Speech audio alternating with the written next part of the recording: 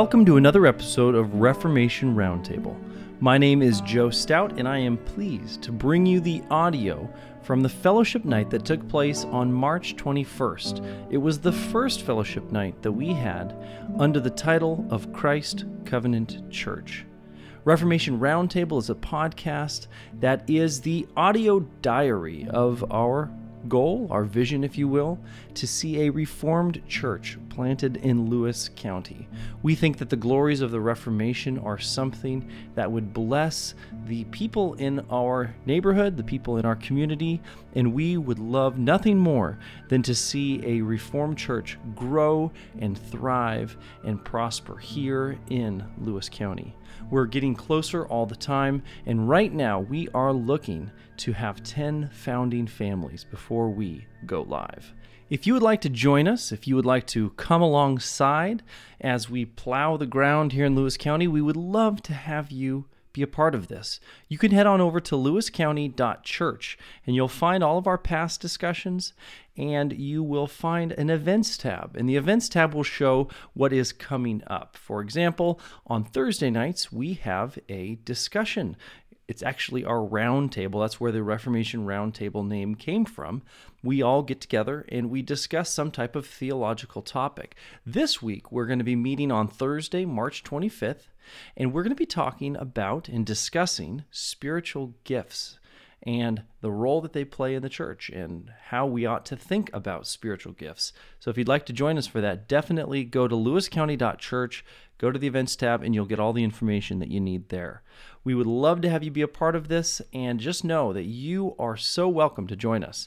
That's enough for me. I'm going to go ahead and turn it over to the audio from our fellowship night. I hope you're blessed by it, and I hope you join us. Thanks very much for listening. All right, welcome everybody to our fellowship night, March 21st.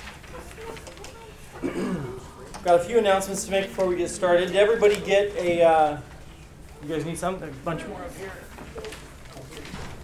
There we go. You guys don't have everybody's got these? Okay, great. I'm so glad you guys could come. I've got a couple announcements to make, then we'll dive right in. So Thursday night, this coming Thursday night at 7:15, there is I'm going to say well, it is what it is. He's a pastoral candidate. The only reason why I hesitated a little bit there is because we're still kind of working out the when we'll actually need a pastor. And since we're still not officially a church yet, this is a fellowship. We're having a fellowship night. We've got a guy that's actually pastoring a church down in Arizona.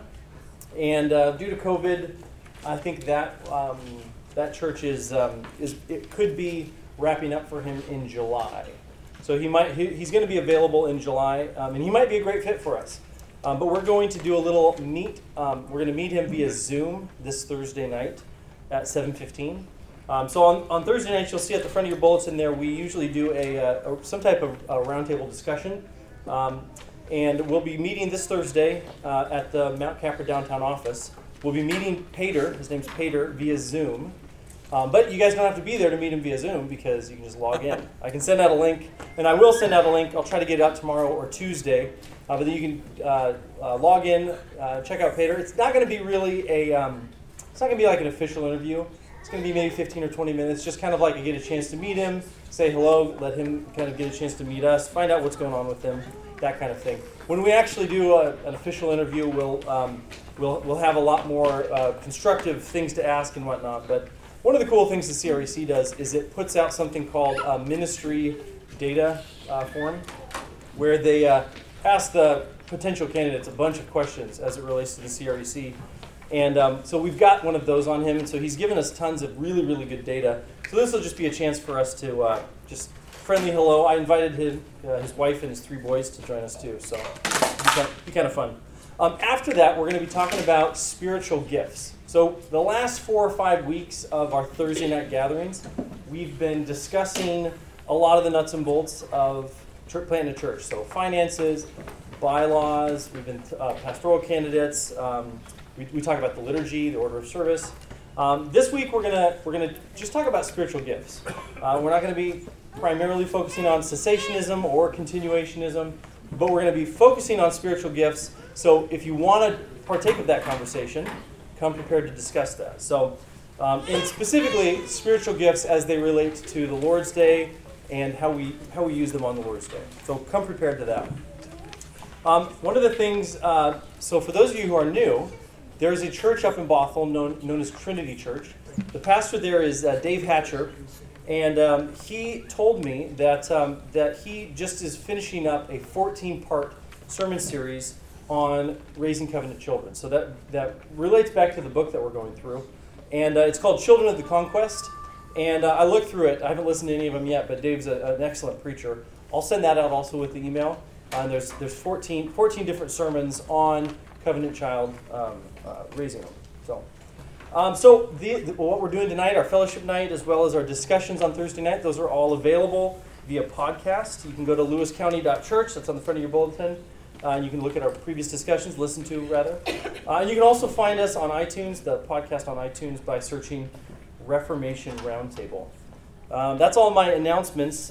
Before we jump in, does anybody have any prayer requests that they would like to add to the list? Yes, Luke. I don't know if Ed Wallace is on there now, but yep. Yeah, just wanted to make sure we're praying for them. Is there any update? Just it's not looking yep. great. Not much improvement. He's on here for sure. Thanks, Luke. Any other prayer requests? Yeah, Charles. Will's Crohn's? No. Okay. Jack. Mariah. Yep, Mariah's on here as well. Thank you, Mariah Corbin. What did Charles say? Charles said Will's Crohn's disease.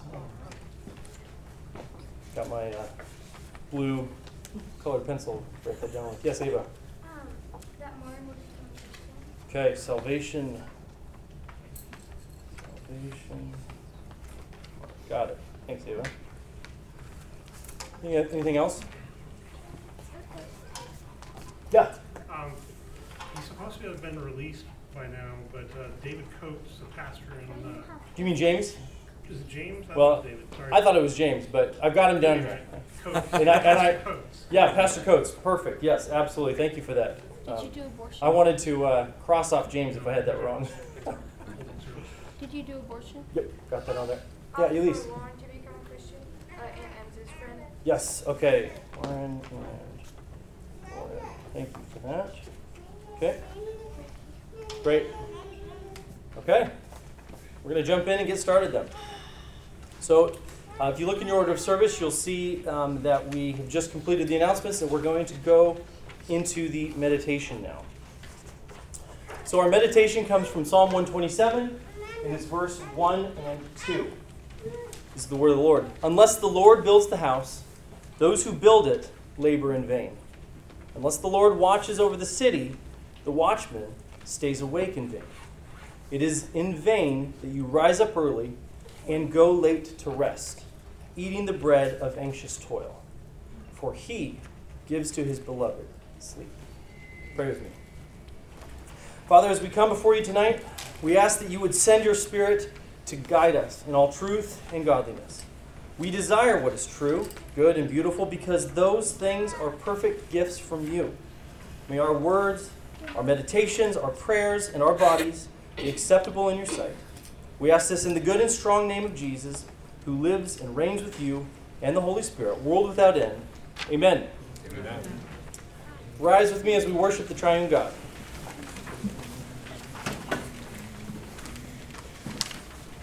Grace, mercy, and peace to you from God the Father, Son, and Holy Spirit. And also to you.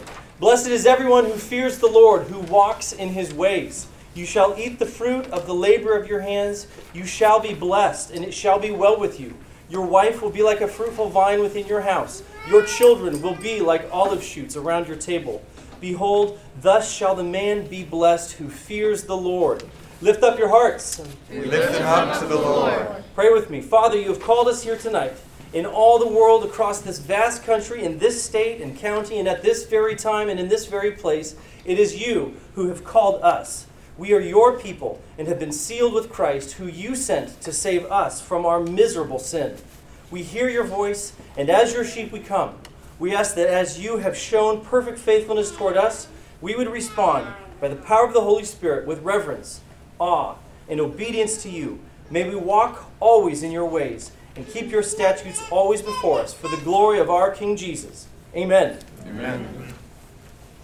We'll now sing Bless the Man That Fears Jehovah. One of the things that we are working toward as a church in understanding covenant theology and understanding covenant children is the involvement of those little Christians that are among us, that we work toward parenting well and parenting in a godly manner. And so as part of that, we want to encourage the involvement of young people as part of our service tonight. So Charles is going to help us tonight by leading Bless the Man That Fears Jehovah. Bless the man that fears Jehovah, and that walketh in his ways. Thou shalt eat of thine favor, and be prospered all thy days.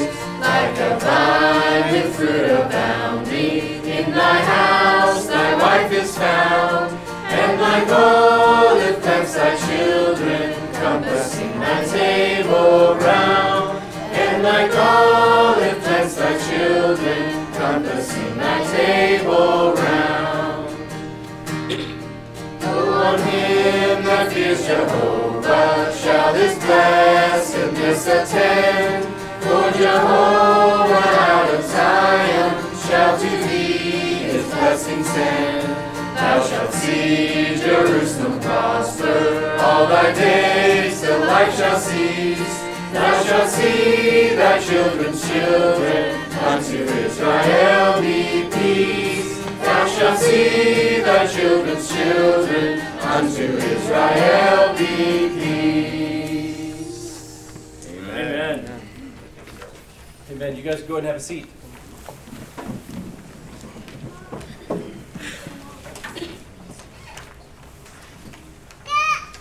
We've now come to the part in our order of service where we confess our sins. Listen to this exhortation. Then God said, "Let us make man in our image, after our likeness, and let them have dominion over the fish of the sea, and over the birds of the heaven, and over the livestock, and over all the earth, and over every creeping thing that creeps on the earth." So God created man in his own image. In the image of God he created him. Male and female he created them. Liturgies shape our lives. We are all each made in the image of God, and therefore we are like God in ways we often don't think of. We serve a God of order, a God of hierarchy, a God who puts certain created beings in charge of other created beings. Since he is a God of order, and we are made in his image, we also desire order. Liturgies, an order of things, will shape us whether we are being intentional with them or ignoring them. We are aiming to be intentional with our liturgy, our order of things. We also know that we fall far short of the glory of the God we image. Therefore, just as we ought to be constantly refining the liturgies in our own lives, our daily quiet times, our ministries of mercy, our private prayers and petitions, etc., just as we ought to be constantly reforming those areas of our own lives, Christ Covenant Church, I like the sound of that, Christ Covenant Church is continuing to refine the liturgy we will follow on the Lord's Day. Part of that refinement is going to take place tonight. It will be somewhat different than last week, and next week will be somewhat different than this week. As we refine, as we reform, the changes might become less apparent, but we will never cease to pursue further liturgical reformation for the glory of Christ, the head of this church. God is a covenant-keeping God. He chooses his people without regard to merit and makes them promises, good promises. Our job is to believe them. Covenant renewal worship, what we are practicing for now, helps us to remember and believe the promises that God makes to us. Covenant renewal worship is our response to the work or the service that the Lord is engaging in. When we enter the presence of a holy God, our first response ought to be to confess our sins, from which we can believe that God will cleanse us. Another way to look at this is one must wash up before dinner, or you must wipe your feet before you come into someone's house. In confession, we ask God to wash us clean, and he promises us that he will. After we are clean and are ready for the feast, God sanctifies us through the work of consecration. This fancy word simply means that God is going to make us more like Jesus. Scripture, which is sharper than any two-edged sword, cuts us up into a new creation, an image bearer who more gloriously resembles Christ.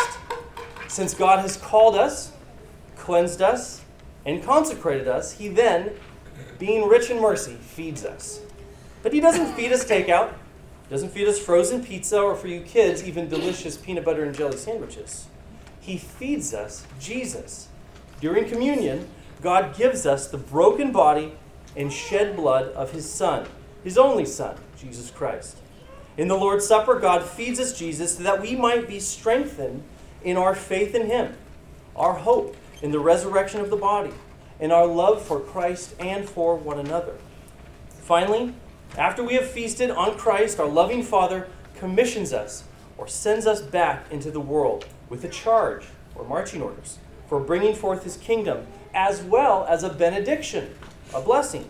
And this blessing comes from a Father who loves us and is proud of us, proud of his sons and his daughters. That is the order of worship. And if you look in your order of service, you'll see we've been called into God's presence. And it is now time for us to confess our sins. So, in the spirit of worshiping with our whole bodies, if you are willing and able, we will kneel together. I will offer a prayer of confession, and then we'll all read a corporate confession together, which is underneath the confession in your bulletin. Let's kneel together before God.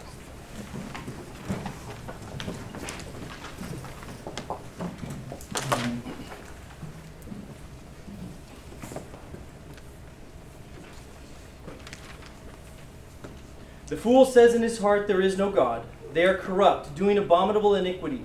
There is none who does good. God looks down from heaven on the children of man to see if there are any who understand, who seek after God. They have all fallen away. Together they have become corrupt, and there is none who does good, not even one. Lord, we come before you knowing that apart from your Spirit, there is not one here who would seek after you. We are here because of your loving kindness and your mercy, and it is upon this mercy we fall. Let us confess our sins together. Gracious and merciful Father, we are a people of unclean hands, unclean lips, and unclean hearts. We confess to you that we have sinned and have fallen short in countless ways of your glory and holiness. We confess our iniquity. We are sorry for our sin. Do not forsake us, O Lord. We ask in the name of Jesus, make haste to help us, O Lord, our salvation. Amen. Now is the time to confess your own personal sins to God silently. We ask all this in the good and strong name of Jesus. Amen. Amen. Please rise for the assurance of pardon.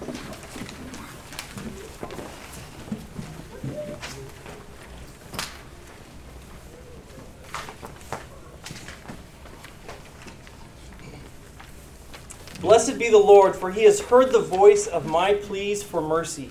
The Lord is my strength and my shield. In him my heart trusts, and I am helped. My heart exults, and with my song I give thanks to him. People of God, hear the good news. Your sins are forgiven through Christ. Thanks be to God. Please join me in singing There Is a Fount. We're going to do verses 1 through 4.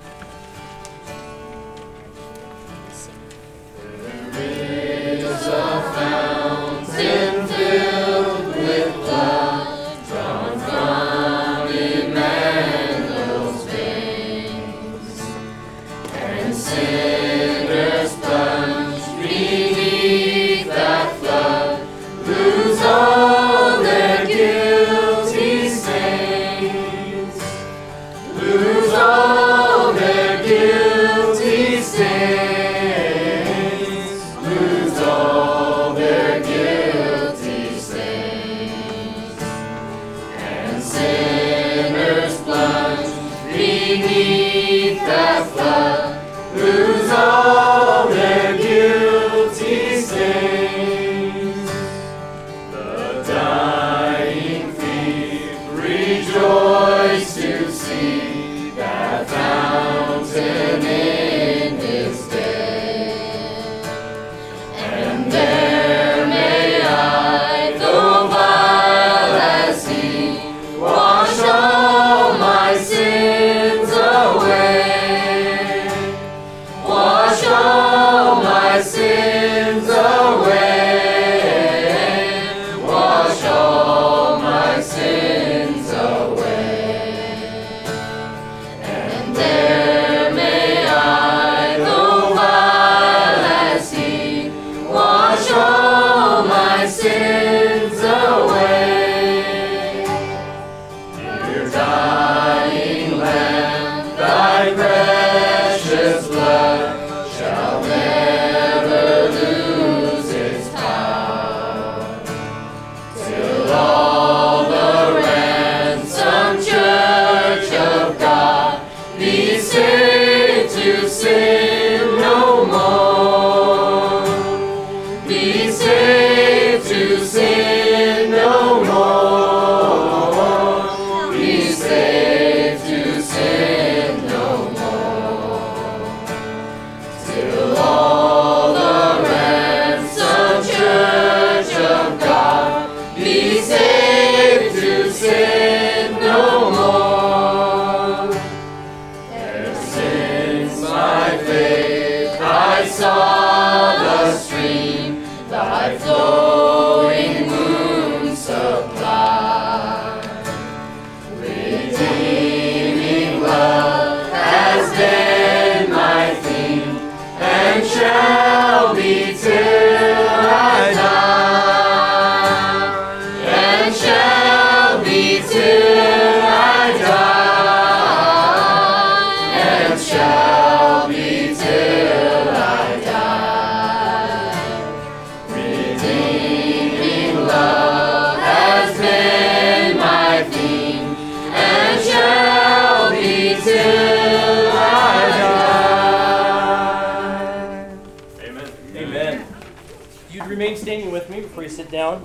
We're going to confess together our common faith by reciting the Apostles' Creed. Now, the Apostles' Creed is not Roman Catholic. It is Catholic, which means universal, but it is not Roman Catholic. And so as we say this, remember that we are reciting something that Christians have been reciting for almost 2,000 years. So, Christian, what do you believe? We believe in God the Father Almighty, maker of heaven and earth, and in Jesus Christ, his only Son, our Lord, who was conceived by the Holy Ghost, born of the Virgin Mary, suffered under Pontius Pilate, was crucified, dead, and buried. He descended into Hades. The third day he rose from the dead. He ascended into heaven and sits at the right hand of God the Father Almighty. From thence he shall come to judge the living and the dead. We believe in the Holy Ghost, the Holy Catholic Church, the communion of saints, the forgiveness of sins, the resurrection of the body, and the life everlasting. Amen.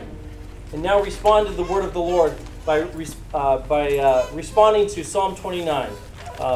Ascribe to the Lord, O heavenly beings. Ascribe to the Lord glory and strength. Ascribe to the Lord the glory due his name. Worship the Lord in the beauty of holiness. You guys can go ahead and have a seat for this next song.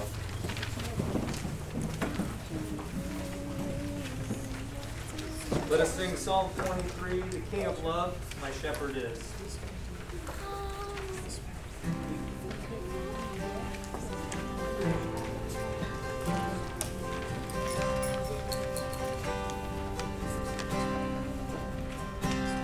The King of Love, my shepherd is, whose goodness faileth never. I nothing lack if I am his, and he is mine forever. Where streams of living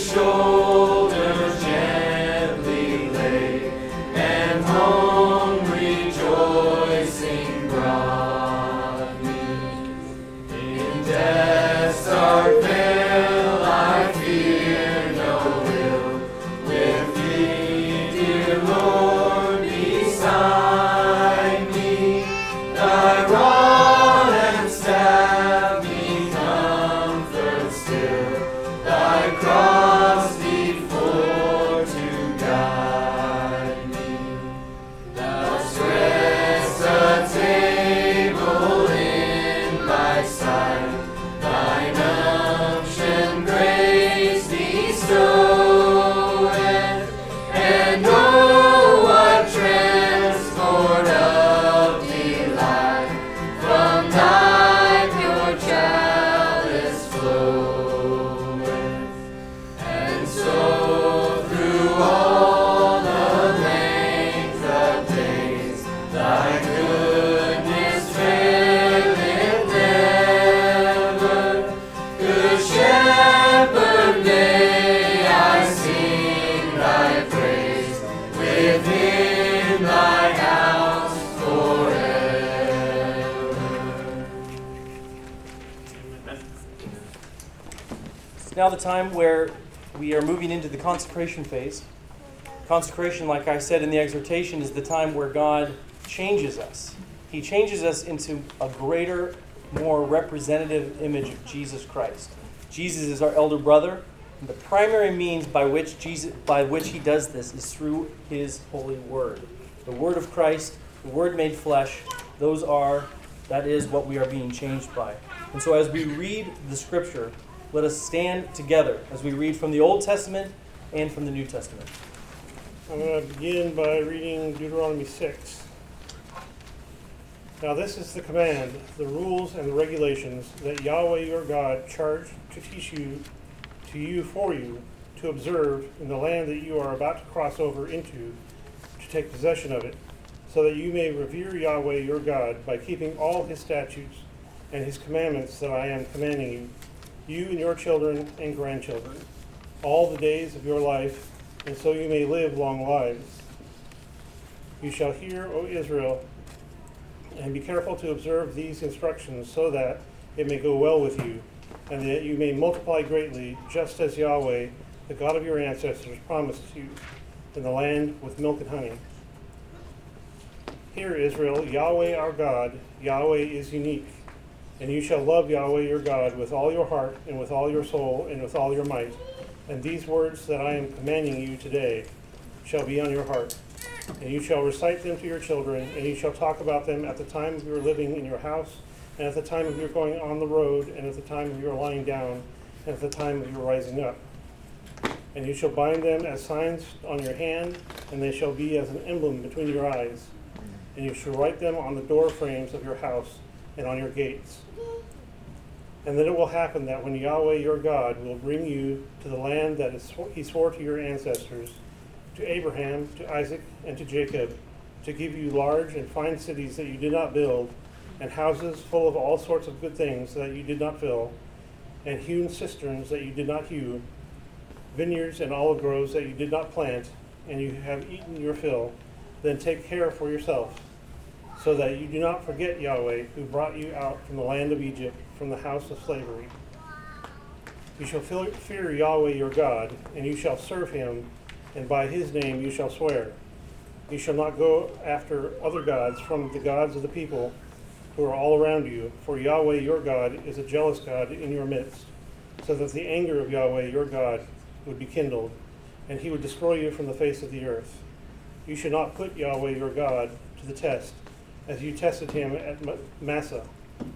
You shall diligently keep the commandments of Yahweh your God and his legal provisions and his rules that he has commanded you. And you shall do what is right and good in the eyes of Yahweh, so that it shall go well for you, and so that you may go and you may take possession of all the good land that Yahweh swore for your ancestors, by driving out all of your enemies before you, just as Yahweh has promised. When your child asks you in the future, saying, "What is the meaning of the legal provisions that the rules and the regulations that Yahweh our God commanded for you?" then you shall say to your child, "We were slaves of Pharaoh in Egypt, and Yahweh brought us out from Egypt with a strong hand. And Yahweh gave great and awesome signs and wonders in Egypt against Pharaoh and against his entire household in our presence. But he brought us out from there in order to bring us here to give us the land that he swore to our ancestors. And so Yahweh commanded us to observe all these rules and to revere Yahweh our God for our benefit in all the days that we live. And it is today, and it shall be righteous for us if we diligently observe and do all of this commandment before Yahweh our God as he has commanded us. And then we'll continue with Ephesians 6. Children, obey your parents in the Lord, for this is right. Honor your father and mother, which is the first commandment with a promise, in order that it may be well with you and you may live a long time on the earth. And fathers, do not make your children angry, but bring them up in the discipline and instruction of the Lord. The word of the Lord. Thanks be to God.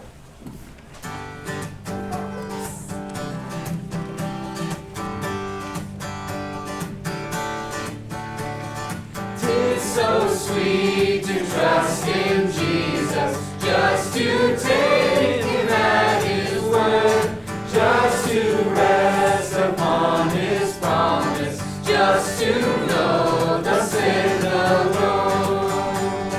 Jesus, Jesus, how I trust him, how I prove him more and more. Jesus, Jesus, precious Jesus, oh, for grace to trust him more. Oh, how sweet to trust in Jesus, just to trust his cleansing blood, just in simple faith and plunging neath the healing cleansing flood. Jesus, Jesus, how I trust him, how I prove him more and more. Jesus, Jesus, precious Jesus, oh, for grace to trust him more. Yes, it's sweet to trust in Jesus, just from sin and self to cease, just from Jesus simply taking life and rest and joy and peace. Jesus, Jesus, how I trust him, how I prove him more and more. Jesus, Jesus, precious Jesus, oh, for grace to trust him more. I'm so glad I learned to trust him, precious Jesus, Savior, friend. And I know that thou art with me, will be with me to the end. Jesus, Jesus, how I trust him, how I prove him more and more. Jesus, Jesus, precious Jesus, oh, for grace to trust him more. Amen. Amen. All right, I'll be reading from Psalm 100 first. Shout joyfully to the Lord, all the earth. Serve the Lord with gladness. Come before him with joyful singing. Know that the Lord himself is God. It is he who has made us, and not we ourselves. We are his people and the sheep of his pasture. Enter his gates with thanksgiving and his courts with praise. Give thanks to him, bless his name. For the Lord is good. His loving kindness is everlasting, and his faithfulness to all generations. Join me in prayer.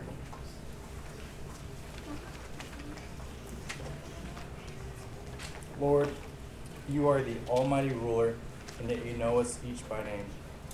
You bless us daily with your grace and patience. You grant us gifts of love, joy, and peace when we are deserving of none. Your faithfulness is unending, even as we continually fall short. Our sins brought us eternal suffering, but Jesus Christ paid for our salvation. We thank you for this opportunity to fellowship and grow as we work to build this church. Each challenge that we face is another opportunity for further understanding of you and the depths of your greatness. You strengthen our faith and resolve with every trial. Your Spirit sustains us when we are weak and our human flesh is tired. You guide us as the good shepherd that you are through our struggles. Great is thy faithfulness and your never-ending mercy. Amen. Amen. Amen. Spencer was going to do the prayer petition tonight, and we're going to need to add his family to the prayer request list because Sarah was not feeling well. So, listen to Psalm 28. To you, O Lord, I call, my rock, be not deaf to me, lest if you be silent to me, I become like those who go down to the pit. Hear the voice of my pleas for mercy. When I cry to you for help, when I lift up my hands toward your most holy sanctuary. Pray with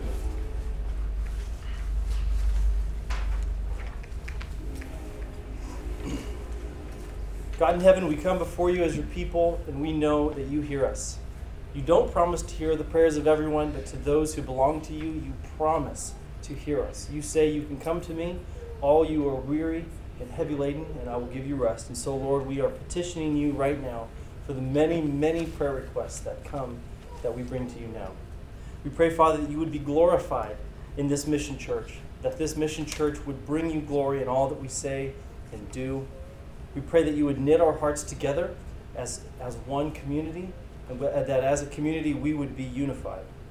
We pray that we would be a breath of fresh air to our community, and that the community would be blessed and see the glory of God through us. We pray that you would please bring families to join us in our mission church as we seek 10 founding households, Lord. We pray that you would even exceed this with 11, 12, 15, 20. Lord, we pray that you would give the growth. We pray for wisdom, reverence, and a shared conviction as we form our liturgy, and for wisdom and providence as we select a pastor. We pray, Father, that the families that come, the households that are here, would be blessed, that they would be encouraged in our fellowship, and that they would be most of all encouraged to be more like Jesus and to love Jesus more. And Lord, we now bring to you the health and well-being for the many people within our community, within our fellowship, and outside even. We pray, Father, for comfort and courage for the So family as they deal with the loss of the patriarch. We pray for our Andrew DeMulling's health. Thank you that you've given him success, but also we pray, Father, that you give him courage as he adjusts to a new diet. Pray for continued healing for Judy Meyer's heart, and thank you so much that you're giving her improvement. We also pray that you would heal Paul Meyer's precancer, and that you would continue to heal Leslie's heart. We pray, Lord, for Mariah Corbin, this young lady who has been given such an awful diagnosis of brain cancer. Lord, it would be nothing for you to speak the word and cure her, and we ask that you would. We think of Ed Wallace and the absolute pillar he is in the community. We think of him hooked to life support right now, clinging, waiting for the deliverance. His family's waiting for deliverance, Lord, and we ask that you would please come and spare him and bring him back to us. We pray for Les Doyle and for his T5, that for bone health, and that whatever was picked up in the scan would actually not be cancerous, but would be something more benign. We also pray, Lord, for William's Crohn's disease, that you would heal him from that. And we pray also for Sarah Zuccotti and the whole Zuccotti clan. We pray that you would please help this to be just a one-day sickness, and it would not spread throughout the whole family. We also, Lord, pray for the salvation for those members of our families and our friends that we know and love, but that don't know or love you. We think specifically of Marin and Lauren, and there's so many more that aren't on this list, Lord. We ask that they would come to know you and love you. We pray for Trinity Church, the church that is planting us, for Pastor Hatcher and the session of elders overseeing the church plant. We pray, Father, you give them wisdom and courage in their own neighborhood, and wisdom and courage as they plant this church with us down here. We pray, Lord, for each one of our covenant children in our midst. I pray, Lord, that they would all love you all the days of their life, and that each one of them would never know a day where they didn't love you, where they didn't serve you faithfully. We also pray for the marriages in our midst. We pray that each marriage would represent well Christ in the church and speak the gospel clearly. We pray, Lord, for the total destruction and annihilation of the abortion industry. Lord, it's a ghoulish practice, and we are ashamed to call ourselves Americans who would do such a thing to our future. We pray, Father, you please bring it to an end. And I pray, Father, finally for strength in the midst of, we pray for strength in the midst of intense suffering. Lord, it has not reached us as much as it has other places, but domestically we hear about it, and abroad, and we think specifically of James Coates. We pray that you would please deliver him from prison as it has been promised. We pray for all of those, just like Pastor Coates, who are suffering under the hands of tyrants, that you please give them succor and aid and strengthen their faith. And yes, Lord, we also ask for their deliverance. Lord, thank you that we can bring our prayers and our petitions to you, and we can know with absolute certainty that you not only hear them, but you will answer them. We thank you for this in the good and strong name of Jesus. Amen. Amen. All right, so we've been learning a song. It's Psalm 24, and you'll notice that we've actually sang 3 psalms tonight. Well, this will be the 3rd psalm, and we're told to sing psalms, hymns, and spiritual songs. And so we start with psalms. We want to get good at the songs that God has written for us to sing. And once we know all of those songs, then we'll be that much better equipped to write really, really good hymns and spiritual songs. So we're going to sing Psalm 124, and this is a metrical psalm. The difference between a metrical psalm and a through-composed psalm would be you open up your King James Version Bible or your New King James, and you actually sing it straight out of the Bible. That's hard to do. It's hard to teach everybody how to do that. So most of the time, what we do is we put them to meter. And so this one is actually from the Genevan Psalter, and it is. If you look, you'll see there's 3 verses. But if you look at the little text, you'll actually see that each line corresponds with the part of the psalm that it's in. For those of you guys who've never sang it before, it's got a little bit of an odd rhythm to it, and so we've been trying to sing this every week to get used to it. So I'm going to let you guys continue to sit down for this. I'm going to grab my guitar, and we'll sing "Let Israel Now Say in Thankfulness." And as we sing this song, remember, these are the songs of God's people. We are His people, and so these are our songs. Let Israel now say in thankfulness that if the Lord had not our right maintained, and if the Lord had not with us remained, when cruel men against us rose to strive, we surely have been swallowed up alive. Yea, when their wrath against us fiercely rose, then would the tide o'er us have spread its wave. The raging stream would have become our grave.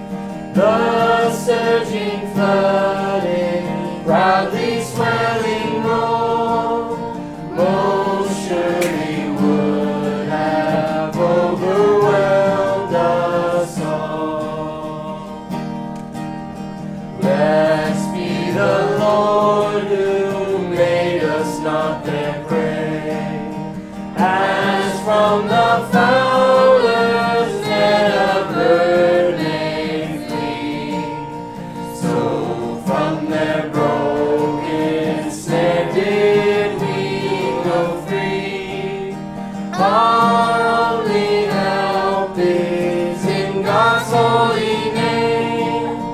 He made the earth and all the heavenly frame. He made the earth and all the heavenly frame. Amen. We're getting it. We're getting it with that strange rhythm.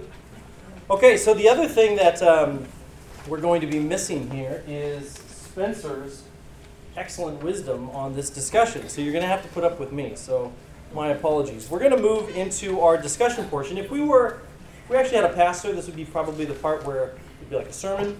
We're not really doing that right now. What we've been going through is a book called Standing on the Promises. And the book Standing on the Promises is it's a book that is the subtitle is A Handbook of Biblical Child Rearing. And we're on chapter 5. For those of you guys who are just joining us, so far we've had the first 4 chapters. The first chapter was on a short overview of covenantal child rearing. The second one was on the promises of God to parents, and there are many. The third chapter was the duties of parents before God. And the one we did last week, which could have definitely used a lot more time, as Les pointed out, we could have used several weeks on it, was covenant continuity.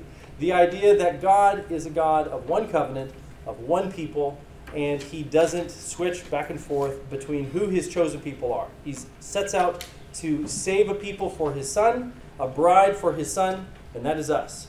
And so that was last week. So this week we're going to be talking about the nature of the child and covenant nurture. So it's in chapter 5 here. Before we get started, let's just, why don't I just pray for the discussion. This is going to be very collaborative. We're all going to be discussing together. We're going to be, it's not like a sermon where you're just going to listen to me. So let me open this up in prayer, and we'll dive in. Gracious God, thank you for your word, and thank you that the promise, thank you for the many, many promises that you have made to us, your people. We pray, Father, that we would believe them and that it would change us because we believe them. In Jesus' name, amen. All right, so the real question comes down to, starts off with, are our kids of Christian parents, at least one Christian parent, are they short heathens or are they covenant children? Short heathens. Short heathens, yeah, exactly.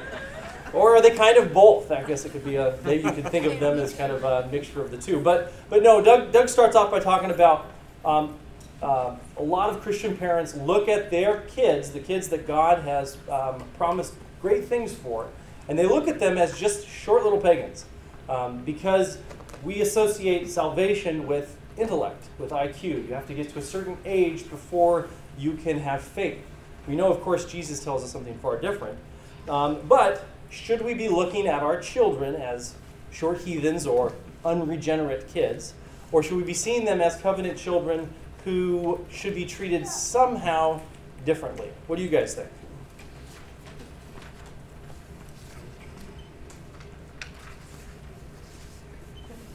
What's that? No whispering, Mom. Covenant children, and I said, it's got to be the right That's answer. kind of right. Is that a loaded question? I think you led us just right there. Yeah, that's Okay, right. we know the answer. Well, I would say the only reason why I ask that actually is because I've talked with Christians who said, no, I think my kids are short heathens, and he was totally serious. so I mean, Christians could have a different opinion on that. So it really is kind of the basis for the rest of the chapter, though. Are the kids of Christian parents any different than the kids of atheist parents or the kids of Muslim parents? What do we think? I think that the way that you are to engage with them is different. I think that the salvation aspect, this is the thing that we were kind of struggling through last week, was the idea, does being in the covenant mean being regenerate, right? And I think that the big thing that I took away from reading the chapter was that we're looking for evidence. We're looking for fruit in our children. We're looking for ways to either affirm or correct to a more biblical standard of living. But ultimately, it's a faith. It's a faith exercise that needs to take place within the heart of the child. Absolutely. And a conversion that happens by the grace of God. Amen. So, I think the default position, I heard a pastor, the church that we went to once say that you want to start out by believing the best about the person. So you're believing the promises of God, but then you're also believing that God's promises will prevail in your children. And so you engage with them, correcting their sin, but telling them where to go with their sin. Because that's the other critical piece, is that you don't want to just be correcting sin all the time without actually telling them where to pin it. Good. Other thoughts? On the question of covenant children, heathens, somewhere in between. They have all the potential to sin, just like any of us. So they're a heathen in that fact. But, Absolutely. are they different than anyone else? If we believe in this covenant, then we have to say, yes, they are. Right. I would agree. Doesn't Scripture, is it in Acts where it says they're holy because of their parents? 1 Corinthians. Yeah, I have 1 it right here. Corinthians. You want me to read it? Yeah, read it nice and loud. 1 Corinthians 7:14. For the unbelieving husband has been sanctified through his wife, and the unbelieving wife has been sanctified through her believing husband. Otherwise, your children would be unclean. But as it is, they are holy. So Doug has this chapter broken down into about 5 sections. The first is the nature of the child, and this is all children. And so with what Thad just read from 1 Corinthians 7 in mind, he starts with bad news, which we all should start with, and that is that our children are naturally objects of wrath. That's the thing that we need to remember. They're naturally objects of wrath, and cuteness aside, cuteness does not mean anything from eternity.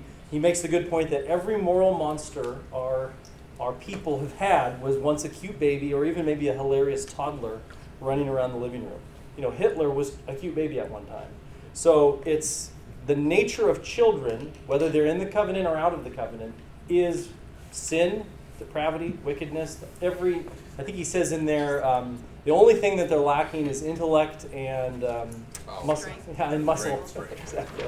Right, exactly. Well, muscle, ideas, muscle maybe. memory. Experience. Yeah, maybe. Ideas. He calls them little bundles of unfocused sin. Yeah, little bundle of sin. Yeah, that's a good description. It really is, and it makes parenting easier when you realize this little beautiful baby that God has given you is a little bundle of sin. It's like you know what to expect. When you talk about comparing to Muslim, Christian, atheist, I think of the discipline of their minds that we're hoping to shape. Mm. Yes. Right?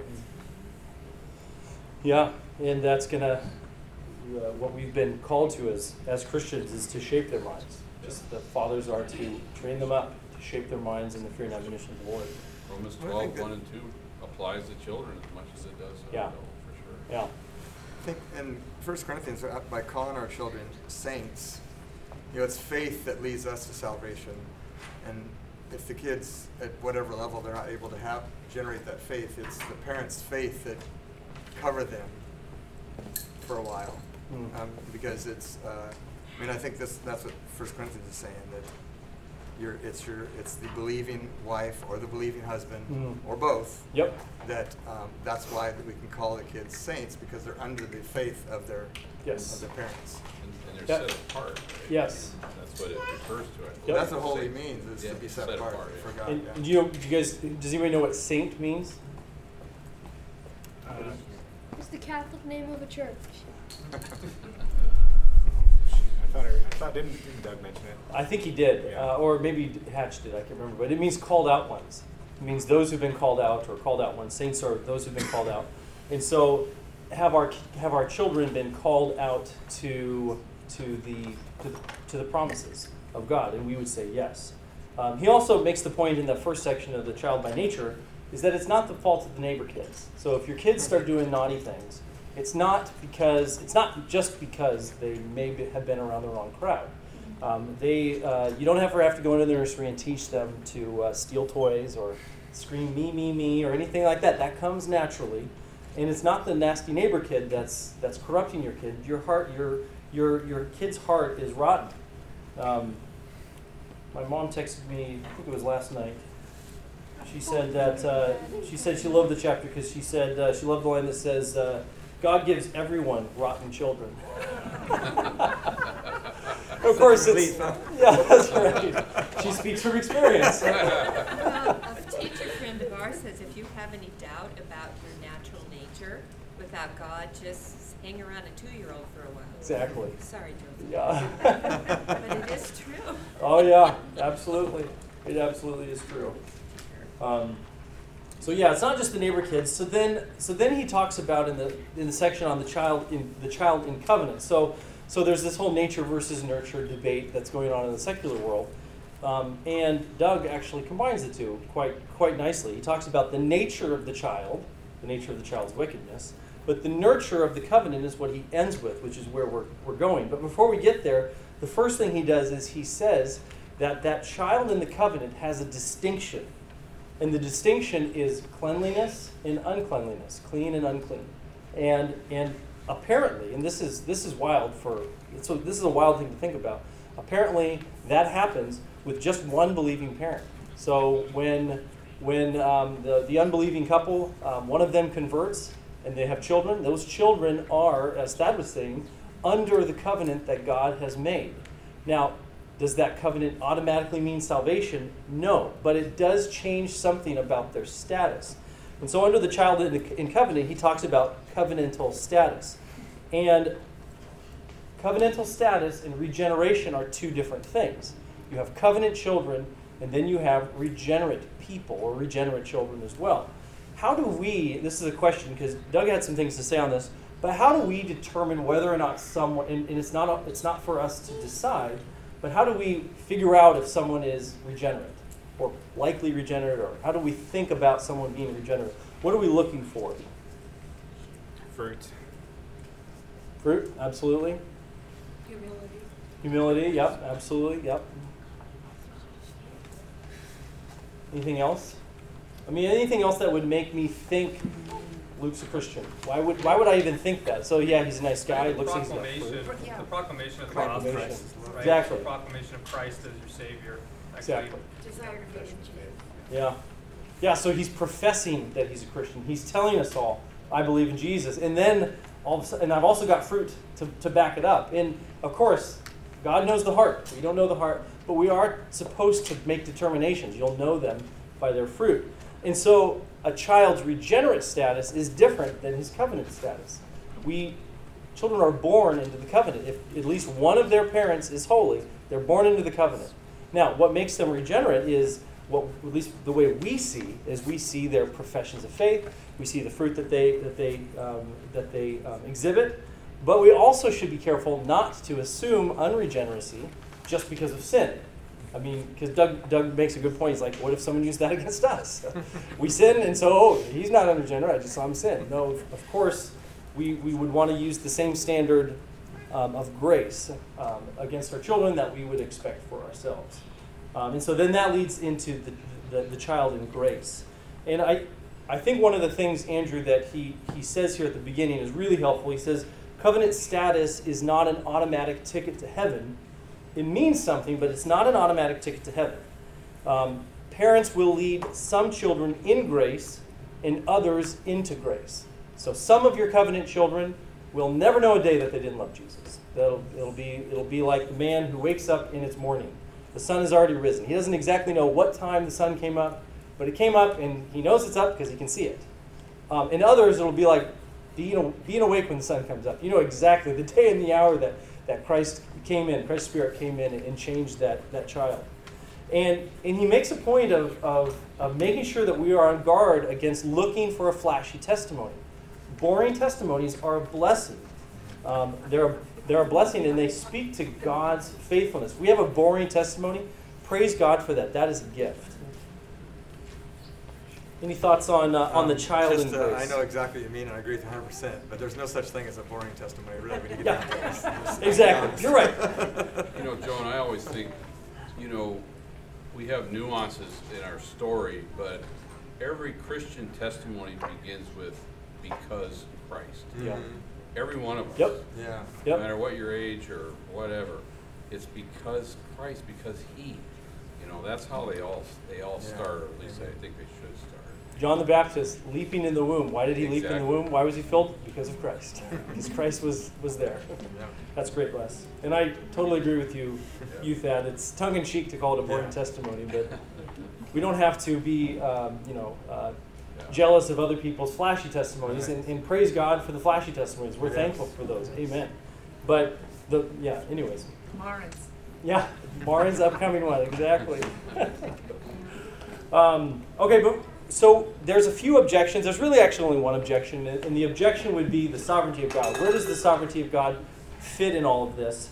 And it's a good objection. So if you're having the objection like, if God's making promises about my covenant children, but those covenant promises aren't automatic tickets to heaven, where is the sovereignty of God in this, and why? What role do I play, and how can I even play a role in my child's salvation or anybody's salvation, because God is sovereign? And those are good questions to wrestle through. So what's our response? What do you guys think when you wrestle with the idea of God being sovereign over all things, and our children that He's made promises about we know that we know they're not all regenerate. We've seen the fruit of kids falling away from the Lord. We know that happens. So how does this all fit with God's sovereignty? What do you have any thoughts on that? I think Luke said something one time that really struck me with we were chatting about the garden and the fruit, the knowledge of good and evil, and I was trying to overcomplicate that story, I think, a bit, because really what it comes down to is obedience. And I think that what we're talking about here, when we're talking about the sovereignty of God and how this all interplays, I think that sometimes Christians can start to overcomplicate things, usually as a method to justify some sort of other behavior that's outside of God's will. And so I think that this really kind of comes down to we're actually doing this out of obedience. We're being obedient children of God. Yep. And so I don't think that we need to overcomplicate it. God is sovereign over this thing. He's also called us to do this. It's the same contention that some might have with the Great Commission. Go and make disciples of all nations. Okay? Well, what role do I play in that? The role is obedience. I'm called to do that. I'm called to be obedient in that. And so it's not me forcing the Holy Spirit to cause a conversion in somebody else's heart. Certainly not. But it is my duty and joy to go do that. And so I think in the same way as parents, when we're in the mission field of parenting, that's the same sort of principle that needs to be applied. We're asking for obedience from our children because we want to be obedient to Christ, because ultimately it's all pointing back to Him. Yeah. Good. No, I like it. This is kind of different, but when I think of the sovereignty of God, regardless of what happens, if we ask Him and serve Him, He can redeem us. So that's the lovely thing about God's sovereignty, redemption. Yeah, in the sovereignty of God, there's things that you aren't going to talk about tonight and be able to explain. There's kind of maybe, I don't know what a good word is, maybe a parallelism, because God chose Jacob over Esau, and yet Esau didn't come out of the womb just going totally focused on, well, I'm stuck. This is all I can do. He had opportunity to not give up his birthright. But how do I explain that with the sovereignty of God? That's where you kind of have to leave it. Yep. So God is sovereign, and Esau did make his choices, and that's your answer. I mean, that's not a complete answer, but it's the best you can do. Yeah, I had no idea. I stumbled on it. It's just you just started talking and it came to me. No, you're absolutely right. God hardens Pharaoh's heart, and Pharaoh hardens his own heart. It's kind of like in concert. Nobody's. God made Pharaoh stubborn. Yeah, He made him stubborn. Exactly. I think it's I've often heard it referred to as a beautiful mystery, that God is sovereign, but somehow He calls me to do stuff. Yep. And He asks me to pray and talk to Him and bring things to Him, and somehow that it talks about changing His heart. How do I change a sovereign God's heart? But it says that I do somehow. So it's just an incredible, beautiful mystery that I don't want to question. I just want to rejoice and say, praise the Lord. Amen. I'm going to pray, and I'm going to raise my kids, and I'm going to believe on promises, and I'm going to do whatever this sovereign God says. And I don't understand how it all works out. Right. But I'm glad that He's sovereign and I'm not. I couldn't work it out. Right. There's some things that have to do with timing too, because when Jonah was not wanting to go to Nineveh because he was afraid God would deliver them and not destroy them, it just took another 120 years and He did destroy Nineveh. and how that all fits, I wouldn't know exactly, but I mean, I'm not saying Jonah would have been pleased if he delivered up. I'm just saying that God, when God's at work, He's at work, and there's a lot of stuff you take by faith. Yep. Amen. And as we connect this back to raising up covenantally faithful children, the connection should give us great joy, because as everybody is pointing out very well, the fact is that God is sovereign, period. We know that to be true. And yet He calls us to do something. He calls us to believe.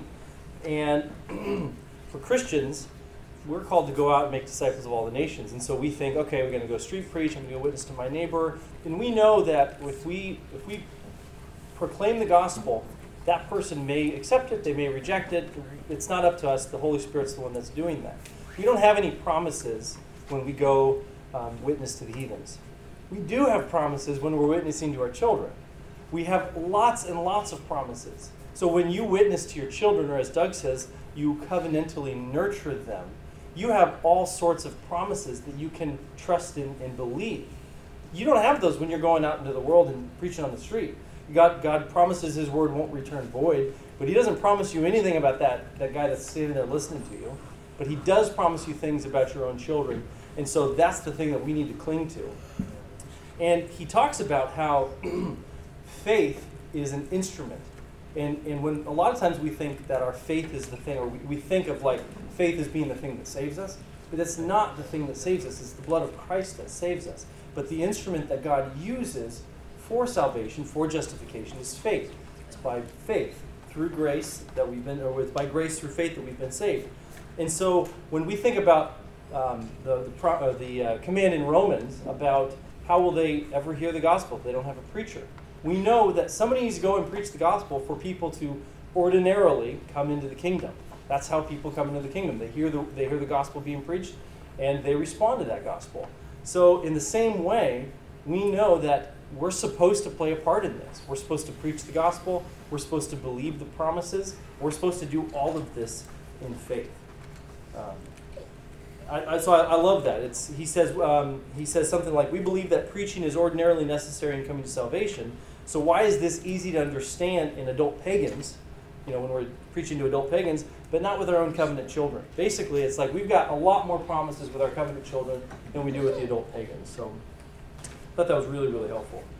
The last thing I wanted to finish with was the covenant instruction. He has a section on, go ahead, Les. I'm sorry. No, I was just thinking what you're saying as well. Back a little earlier in the chapter, Doug says, talking about sin proceeds from the heart, he says, we must therefore always remember that discipline is not a substitute for the gospel. Yeah. Properly understood and applied, godly discipline is a God-ordained preparation for a right understanding of the gospel. So I mean, this is all it all just comes together in the whole process. Yes, exactly. Yeah, he talks about guarding against moralism. If all you teach your kids are the imperatives of Scripture, do this, don't do that, do this, you're going to inculcate in them a Phariseeism where they just think, hey, I'm saved by what I do, right or wrong, that kind of thing. So you have to have doctrine to be a part of it. You can't just preach Ephesians 4 through 6. You got to preach Ephesians 1 through 3, and then it all makes sense in Ephesians 4 through 6. It's really good. Thanks for pointing that out. As it comes to covenant instruction, I'd like to, there's a lot of families in here that have little kids, and a lot of families that have kids who are out in the world, and they are faithful, or maybe they're not faithful. And I would love to hear from those people that have experience and have look back on their days of covenant, of nurturing their own children up in the fear and admonition of the Lord. And what kinds of things can you share in terms of like practical ways of nurturing our children to love Jesus? It's kind of a broad question, I know, but if you've raised children before, I know you've got wisdom to share.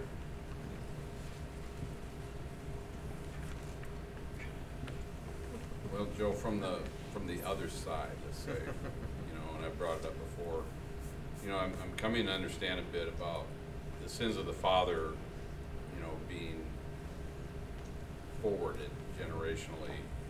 Again, we did not raise our children covenantally, and we see that visited upon in this next generation. And we're also seeing it now in our grandchildren as well, this deficit and absence of that. And so again, you guys have heard me say this, we pray our guts out. And I know you all do too. So that's what we can do, and we do that. Like Dad was talking, we do it in faith. Yeah. We trust God. And I think God puts us often in situations where He's almost saying us, Are you going to trust me? Mm-hmm. Are you going to trust me? Are you going to trust me to break this? Mm-hmm. Are you going to trust me to stop it and correct it and redeem these children? And you know what? Sometimes that's the best place to be, is just all I can do is trust God. That's all I can do. And then do my best to be that image bearer the way we're supposed to be. So, I think one of the things we did is nothing flashy, but just family rituals, whether it's praying with each child individually before they go to sleep at night, or reading around the table a story together, or going to church on vacation. Those are those things that your family does that makes you feel a part of God's family. Yeah. And they can be really simple. Right? Yeah. I think we do all those things now. I wonder why. Where did I get that? But I think at the same time, you can start new things too, because I think Absolutely. we definitely do things that my parents didn't do with me, and we do things that my parents did do. I mean, so Right. it's good to think of that we can begin now, or you know, and I think that one thing that was a huge, I think, something the Lord really impressed upon me, and I'm not even sure where it began being impressed, but it's still being impressed that what he's talking about, I think on page 83, it says, another trap to avoid is that of getting into sin while teaching. When teaching children, a parent must discipline and teach simultaneously. And that it's impressed upon me that I need to, when I'm disciplining my children, there needs to be gospel in the disciplining. That I'm not just bringing the wrath of Papa to them. I'm bringing I'm exposing their sin to them, but also bringing in forgiveness and that the whole gospel altogether. And I think, and it really gets ruined if you discipline in anger or in whatever. That just kind of short circuits the message, and so just kind of that impressing that upon how we talk to our kids and stuff. Yeah, yeah, it really is. We parented more for behavior and not for the heart. And I'm seeing with our grandchildren, we're really focusing more on showing them their sin and how it's a struggle that each of us has, even as adults. Right. That they're not alone. It's not that we're good and they're bad, but that it's and how we clean ourselves and get back right with God. Yeah. It's essentially applying the gospel. Yeah. Amen.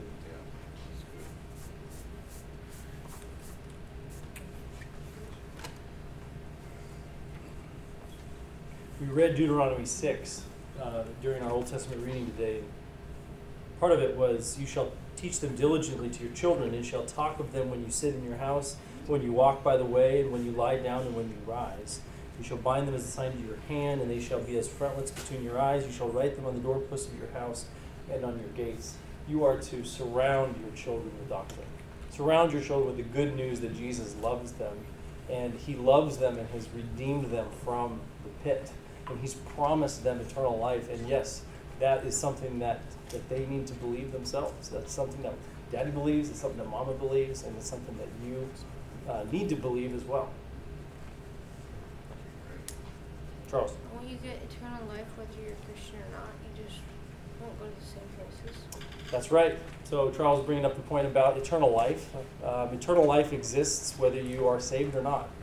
Your soul will never die. Your soul will outlast the sun. And will you spend eternity with the God who loves you and created you, or will you spend it separated from him? You know, thinking about lesson K, I can think of at least hundreds of things that we did absolutely horrible.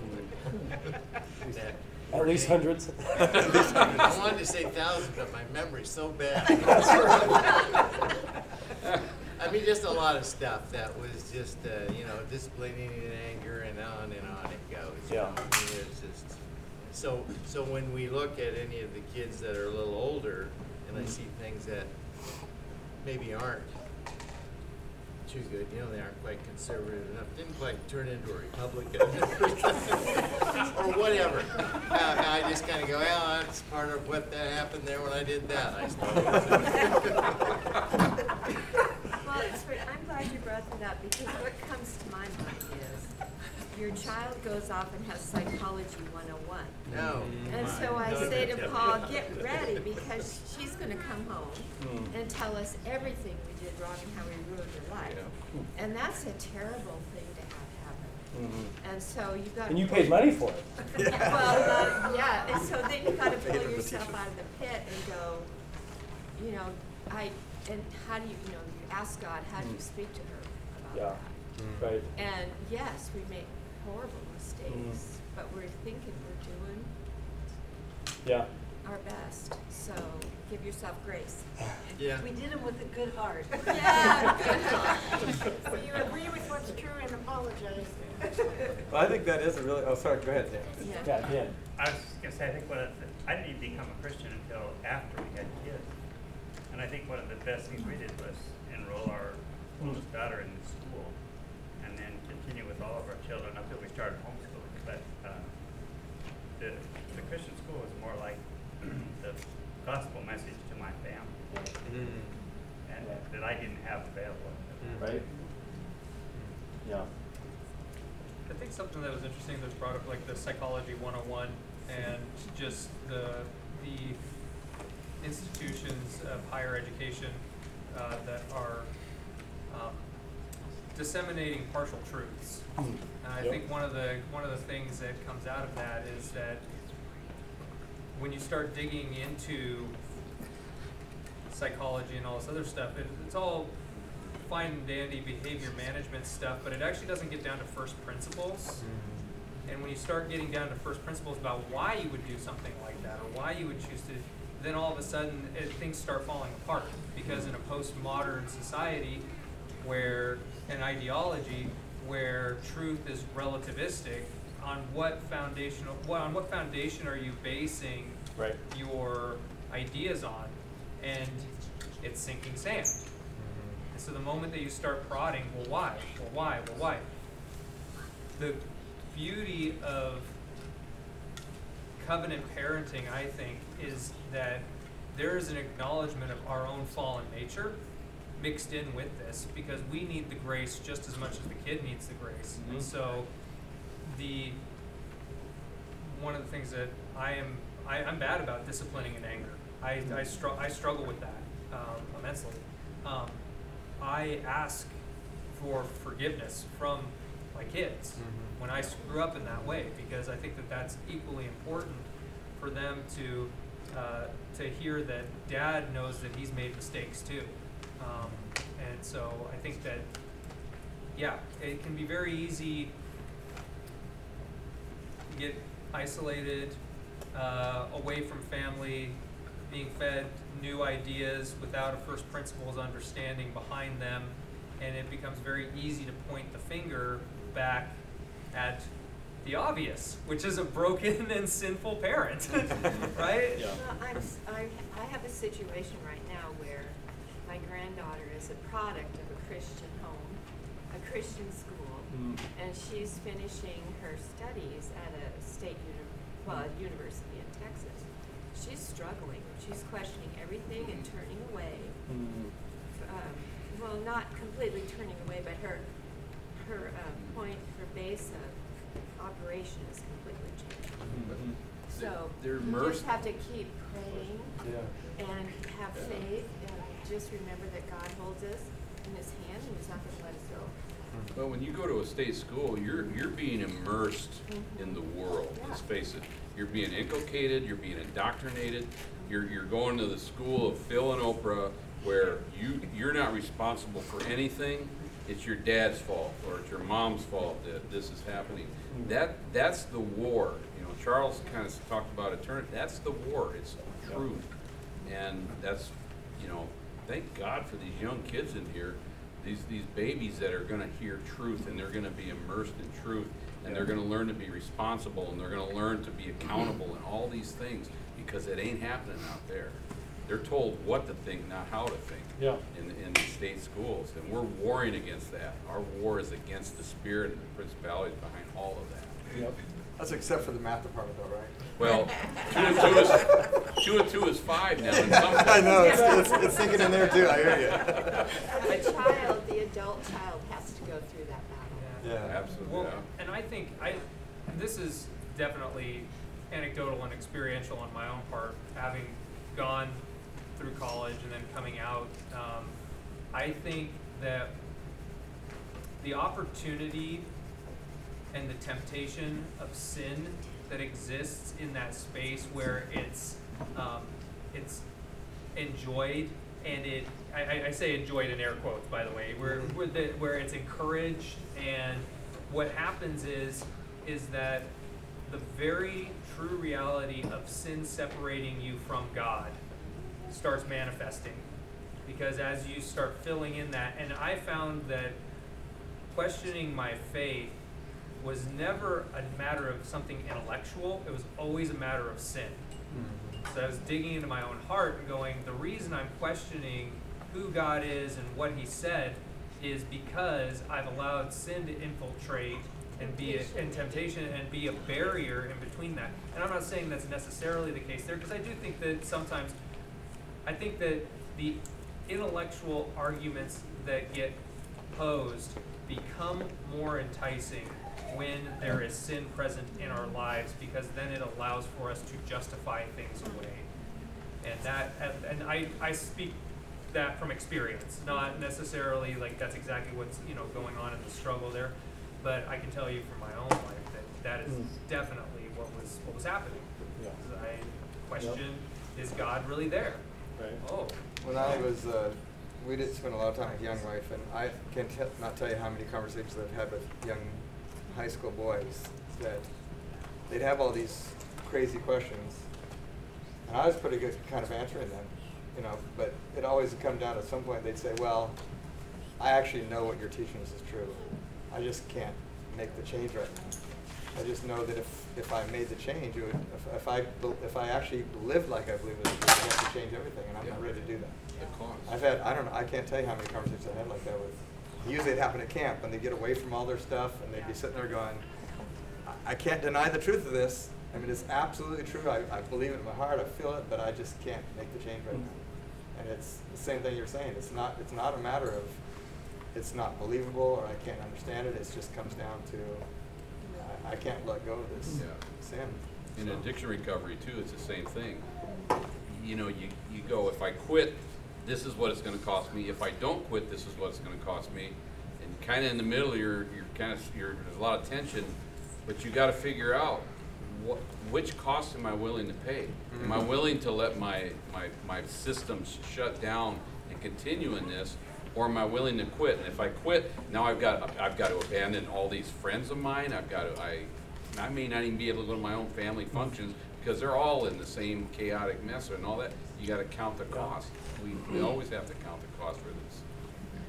So as we think about these things, and we're thinking about raising our children up to think like we're thinking now, C.S. Lewis talks about not expecting to have old heads on young shoulders, but we want them to have a certain level of wisdom that even though they don't know it the way we know it, they know that they can trust mom and dad, and they know more importantly than that, they can trust Christ.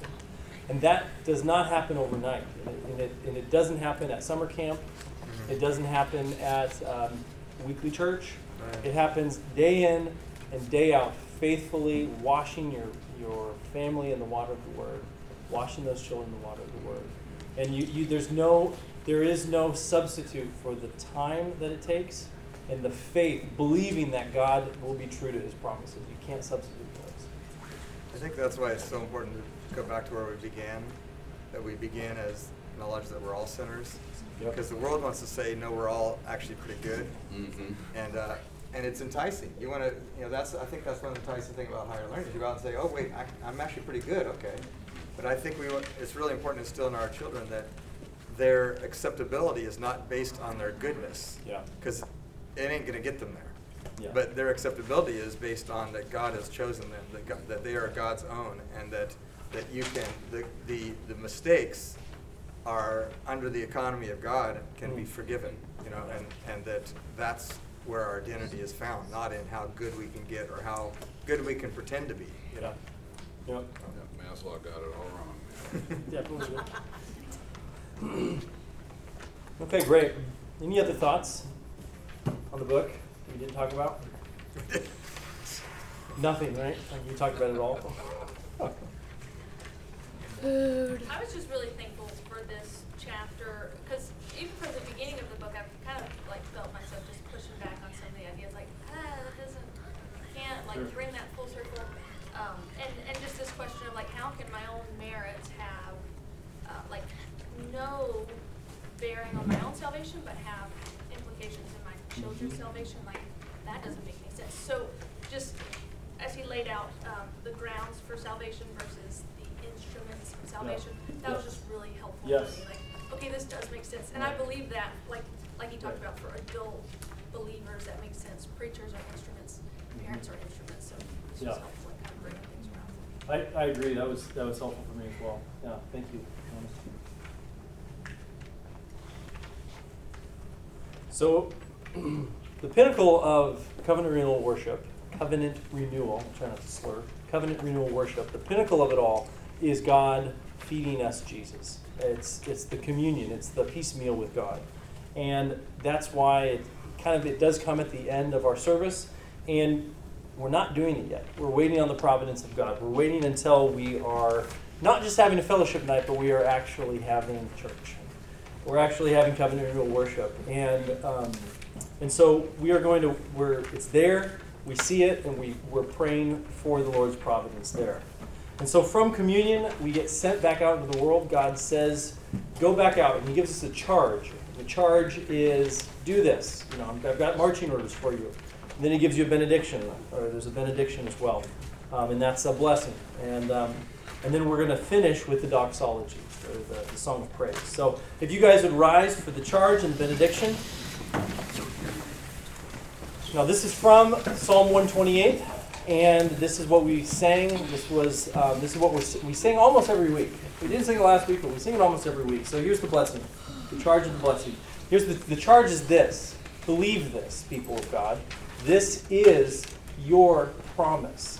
What I'm about to read does not belong to a people 3,000 years ago, although it did. It belongs to you today. The Lord bless you from Zion. May you see the prosperity of Jerusalem all the days of your life. May you see your children's children. Peace be upon Israel. Amen. Praise God from whom all blessings